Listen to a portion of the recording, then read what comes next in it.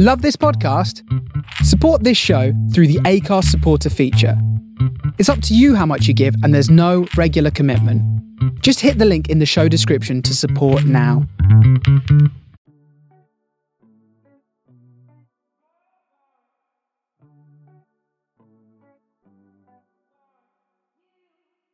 Hello and welcome back to Women in Music, the podcast sharing the tales of brilliant minds in music. They all just happen to be female. I'm your host, Millie Cotton, and it is so good to be back for season 3 of the podcast. This season has been supported by the Arts Fund Council, so a huge shout out to them for that. And our first guest of the season is singer-rapper Ashnikko, who is on an astronomical rise. She's just released her hotly anticipated Demi Devil mixtape, which has gained critical acclaim from The Observer to NME. She's been named as one to watch by Vogue, Elle and the Sunday Times Star magazine, and her lyrics swing punches at the patriarchy as well as promoting sexual liberation. Since the release of her Hi It's Me EP in 2019, Ashnikko has gained nearly 2 million followers on TikTok. Her new mixtape is heavily inspired by noughties icons Avril Lavigne and Khalees, and sees her collaborate with the ethereal pop star Grimes and underground New York rapper Princess Nokia. It was eye-opening to sit down and talk with Ashnikko. I really enjoyed the conversation. I hope you do too. And don't forget to rate, review and subscribe on iTunes. Share the podcast if you fancy it, and you can find us on Instagram at Women in Music Podcast, and I'm at Millie_Cotton. So Ash, I'm so excited to have you on the podcast. Thank you so much for joining me. How are you doing? I'm good. How are you? Yeah, I'm really well, thank you. Happy that it's the weekend. So I kick off every single podcast with a quick fire round. So, what was the last song that you listened to? The last song I listened to... Hold on. Let's see. Probably that new Justin Bieber song, Peaches. Do you know what? I've not heard it yet, but I need to do that afterwards. I'm like probably the only person who hasn't. He has a beautiful voice. He does. He is so true. What was the first album that you owned? I was literally just talking about this yesterday. The first album I ever owned, like physically, was LAMB by Gwen Stefani. I got it for my 11th birthday. Was it on CD or was it on tape? Wait. CD, yeah. Were there tapes when you were little? No, I'm not that old. What was the last gig that you went to pre-lockdown? What was it? Jesus, I can't even remember. I know that I went to a gig like middle lockdown, like briefly when the lockdown eased. I went to like a very spaced out jazz club situation for my friend at a bond. And like everyone was like 2 tables away from each other. And she played live in like a really, really like intimate setting. It was so lovely. I just remember being like so shocked at hearing live music. I realized it was like just so beautiful. I started crying. Yeah, I mean, I miss it so much. It must be really weird not having played for so long. Oh my God. And to be putting out music in the meantime is just very surreal, not being able to actually like connect with people in real life. It's sad. Yeah, of course. But, it'll come back. And last one for the quick fire round. The song that you're most looking forward to playing post-lockdown. I can't wait to play my song Slumber Party and Daisy. Yeah, nice. I go cold like changing seasons. I go red hot like a demon. I go ghost for no damn reason. Stupid boy think that I need him. Stupid boy think that I need him. Pleasing, season, I'm spicy. Hot you touch too much, you pricey. Heathen, I'm in your psyche. You don't know no one else like me. Whoa. Stupid boy think that I need him. Stupid boy think that I need him. I know you think about me in the shower. Porn up in your browser. Fantasize about the pussy power. Think about me with your hand on your trousers. I'm sweet, then I'm sour. I'm Big Boss Bowser. I know you salivating over me, sir. Nipples wrinkles through the t-shirt. Told your mommy that you're bringing home a keeper. Knees are getting weaker when you hear me through the speaker. Big wood, cutting off cedar. Stupid boy think that I need him. Stupid boy think that I need him. I go red hot like a demon. I go ghost for no damn reason. Stupid boy think that I need him. So a good place to start would be, what has the last year been like for you during the pandemic? It has been very surreal, very strange. I mean, for everyone, it's like probably the weirdest year of our lives. Yeah, I've been putting out music and it's been doing really well, surprisingly, in the lockdown. So it's like a weird mix of like extreme sadness and anxiety that I am not going outside and doing normal human things, and like weird euphoria that my music is doing well. But then, yeah, it's bittersweet, but I'm not complaining. I'm very grateful. Yeah, so you put out Demi Devil, and how does it feel to have that out now in the world and there, and how's it being received? Yeah, I mean, people seem to like it. I'm really happy. I'm really happy that it's being received well. I feel like such a sense of relief that it's finally out. Some of those songs I've been sitting on for years. It's just good to put out a big body of work. Yeah, I'm proud of myself. What was it like making that during lockdown, and how much of it did you make during lockdown? I made none of it during lockdown. I just finished it. Yeah, I just mixed and mastered it during lockdown. Probably finished it like right as we were going into lockdown. I think like I said, some of the songs I've been sitting on for years. So yeah, I think what was the newest song on there? It was probably like Later Boy or something. But yeah, those songs are a few years old, and I definitely didn't I know some people sat down during lockdown and just banged out a whole album, but I couldn't do it. I couldn't do it. I guess when there's a lack of stimulation, it might be harder to create music. How do you go about creating your music usually? What is your inspiration? I take inspiration from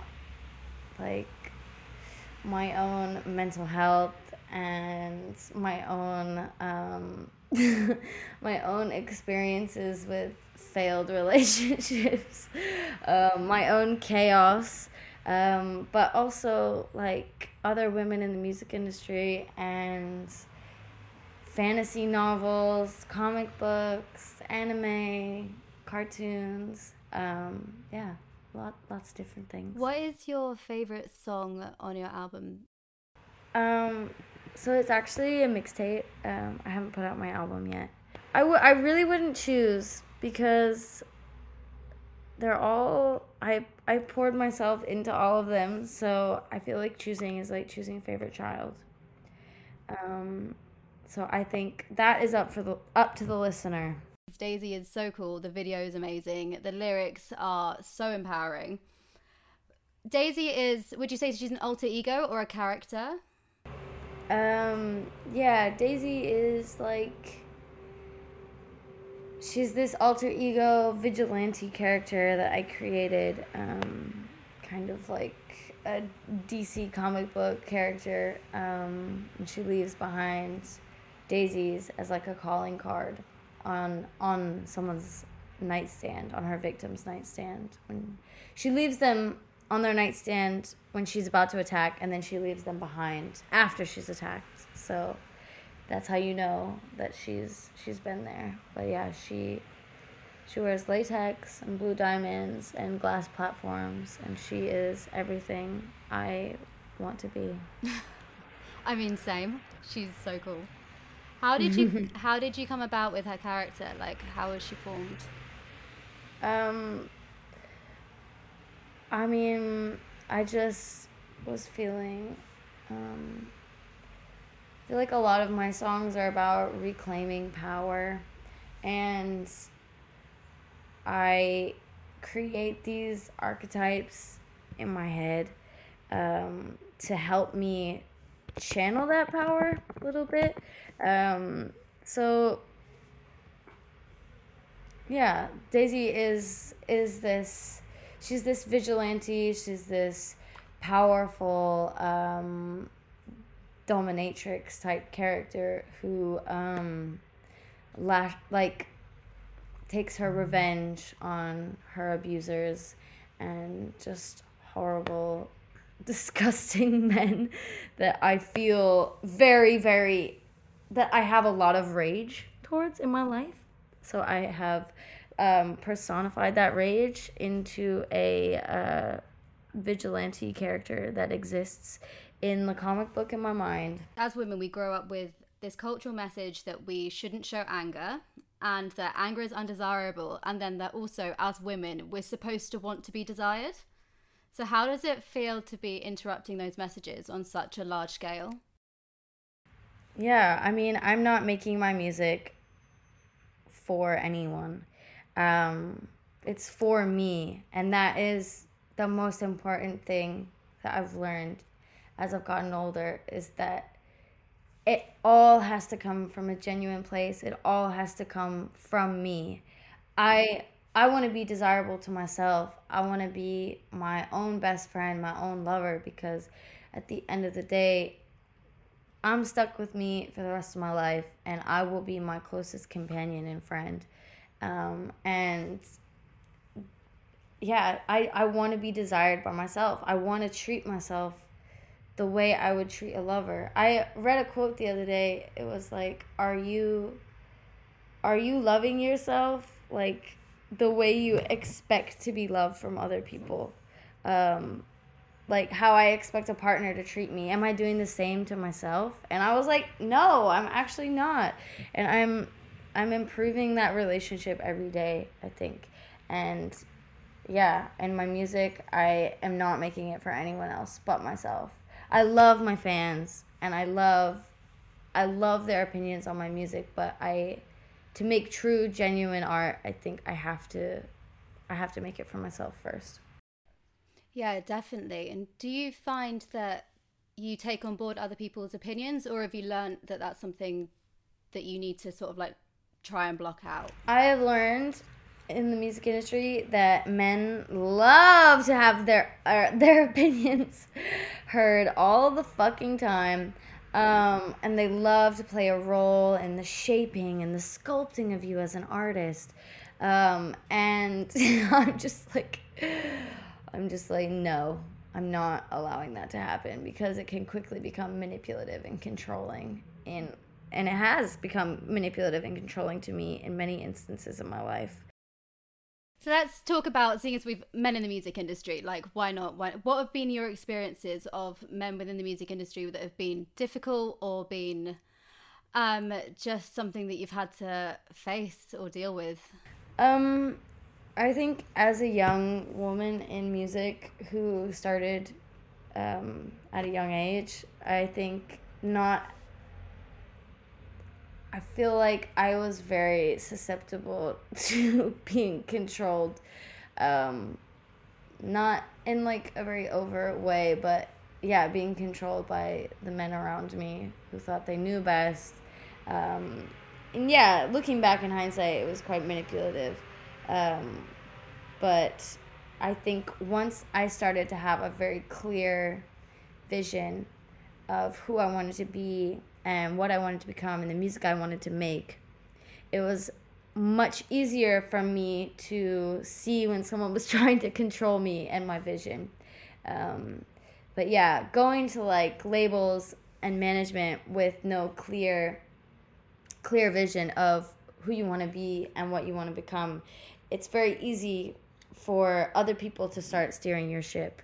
And that happened to me at a young age. And for a while, I was beating myself up, like, oh, I wasted so many years being, like, managed and controlled by this person. But then looking back, I needed to go through that to know, like, what my boundaries are. And I know them very clearly now, which is good.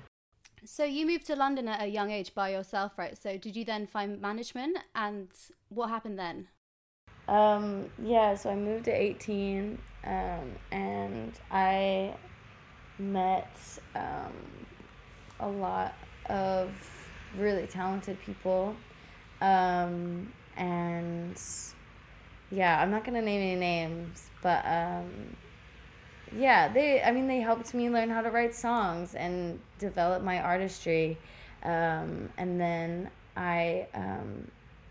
about a year and a half ago, found like really, really good management that helped me take things to the next level. When was your first performance as Ashnikko? Because you say it's like a concept and you've got a certain style about you and it's a vision. So how did that come about? Well, I think I've been Ashnikko since I was like 15. Yeah, I think for me it's like sometimes it's me, and sometimes it's a character that I tap into to help me channel confidence and self-love, because as we all know, confidence is not a personality trait. It is a relationship that you have to build with yourself, and that relationship can falter. So, yeah, some days I am her, and some days feels like a big sister to me. What are your main similarities and differences, would you say? Between me and her, well, we're the same. We are the same. It's just as a public persona, I don't want to project my innermost vulnerabilities, my deepest, darkest vulnerabilities, because they're mine and they're something that I keep for myself. With that in mind, are there any subjects that are kind of off limits for writing about for you? No, I'll write about anything. I went through a phase. This is okay. So I'm like terrified of like one day somebody leaking demos and stuff, because sometimes I go into a studio session and just write like a diary entry, and with no intention of it ever coming out. Just writing it because I need to get something out. Like for a while, I was writing loads of songs about like being sexually assaulted, but in like a really diary entry type way, like not in a song that I'd ever put on an album or anything. Yeah, no, I'll write about anything. I just don't name names. So let's talk about going viral. Because you've had some time to reflect on it now, I guess, from when Stupid first went viral, because that blew up, right? So what was that like? And looking back on it now, is there anything that you would maybe tell yourself while you were going through that process? I would go back and tell myself not to read the comments or name search myself, or just to get the fuck off social media, because it really took a toll on my mental health, and it still takes a toll on my mental health. But yeah, it's something that I'm still dealing with. But yeah, being an artist that goes viral is not great for your mental health, but yeah, it has had great effects on my career, for sure, and I'm super grateful that people are liking my music. How would you say that it's changed your day-to-day? So what was it like beforehand and what's it like now? I'm way more busy. Like 100 times more busy. I have to like get other people to do my social media for me, simply because I just don't want to see it. It's so unhealthy. I think that all record labels should feel an obligation to provide like social media training and mental health services for their artists, because when that happened to me, it was all of a sudden, and I had no one to really talk to about it, and it was very shocking to my system. And no one tells you that. So yeah, I would definitely urge them to take some actions about. Because it was pre-pandemic, wasn't it? So did you go from being kind of like walking down the street and people knowing who you were to from maybe it not being like that? Well, yeah, now, okay, so like yeah, it was weird. Like a few people would recognize me pre-pandemic, but it's actually gotten worse in the pandemic. Yeah, like I'll go to the shop. Every time I go to the shop, someone says something, but it's interesting because I have my mask on. It's just because I have bright blue hair, so. I mean, yeah, your hair's amazing. It'd be hard not to notice it, I guess. Thank you. With your style, so your hair, how has that evolved? Was it something that you've always had in mind that you wanted to do? Yeah, no, I was a hot mess before. Like, my style has evolved very drastically over the past few years. I didn't know how to dress before. There are some really cringe pictures out there of me. But yeah, I think when it came together, and I knew it was right. And now I'm like 25 years old, and I'm like, okay, now I know how to dress. Everything I've worn up until this point was horrendous. You don't wanna see me bratty. Pet the kitty, call me caddy. Make your man call me daddy. He talk too much, he's too chatty. CEO, I'm savvy. Respect the bitch, I'm a maverick. Flexible, so elastic, but don't you dare bend the bitch backwards. Fuck a princess, I'm a king. Bow down and kiss on my ring. Being a bitch is my kink. What the fuck else did you think? Fuck a princess, I'm a king. Bow down and kiss on my ring. It's gonna hurt, it'll sting. Spitting up blood in the sink. I'm crazy, but you like that. I bite back, dances on your nightstand. Never forget I blossom in the moonlight. Screw eyes, glacier with the blue eyes. I'm terrified. So I read that you taught yourself about feminism. What was it that made you interested in feminism to start with, apart from being a woman and obviously experiencing the things that we experience on a daily basis? I mean, that's pretty much it. There's no other reason really. I'm from like conservative South in the United States, so it's pretty patriarchal, pretty conservative, and yeah, there's a certain expectation of women in my family that I was not okay with. So I definitely am the rebel child of the family. So I ask everyone about women they want to shout out at the moment who they think are doing really cool stuff. So if you could pick just a few. Definitely Princess Nokia. She's amazing. I interviewed her yesterday for Bricks magazine, and she's featured on my song Slumber Party. She's just like the coolest artist ever. She just has such a good spirit. I'm not shy, I'll say it. I've been picturing you naked. I'm a little faded. You look like a fucking painting. Big doe eyes, amazing. She's everything I've been praying. My heart palpitation. She looks like the type to break it. Me and your girlfriend playing dress up at my house. I gave your girlfriend cunnilingus on my couch. She cute, kawaii, hentai boobies that excites me.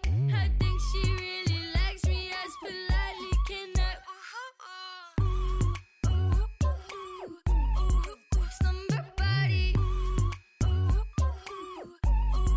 Slumber body. So you're doing a live stream next month, right? What can we expect from your live stream? I don't want to spoil it, but it is like a fairy mushroom acid trip, basically. It's beautiful. I'm so obsessed with it. With your visuals, how much input do you have into that, and how do you explain it? Because with your videos, they are like another world, right? So is that in your head, and then you have to try and explain that? So I work with a lot of really talented directors. One of them is Charlotte Rutherford. She is so talented.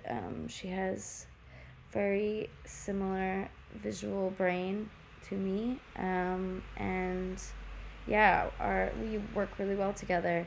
And she has done my live stream and my past 2 videos and my upcoming video. I'm not going to tell you what it is though. But yeah, I just am able to tell her what I want, and she somehow magically just creates it in the exact way that it was in my brain. Yeah, like with Daisy, I was like, yeah, I want to be inside of a mouth just dancing, and she was like, okay, and then there I was inside of my own mouth. Yeah, she's really good at making all of my weird thoughts a reality. That's really, really cool that you have that relationship. Also, what a cool job. Yeah, exactly. I'm so excited for the art that we are going to make in the future as well. So for the future, what's next? What are your plans? I am hoping to tour this year. Fingers crossed. We'll see what COVID says. Yeah, I'm hoping to put out more music and just keep making art. But yeah, it's my fingers are crossed for touring. Please, please, God. I hope so. Finally, what are 3 pieces of advice for other artists that you can give?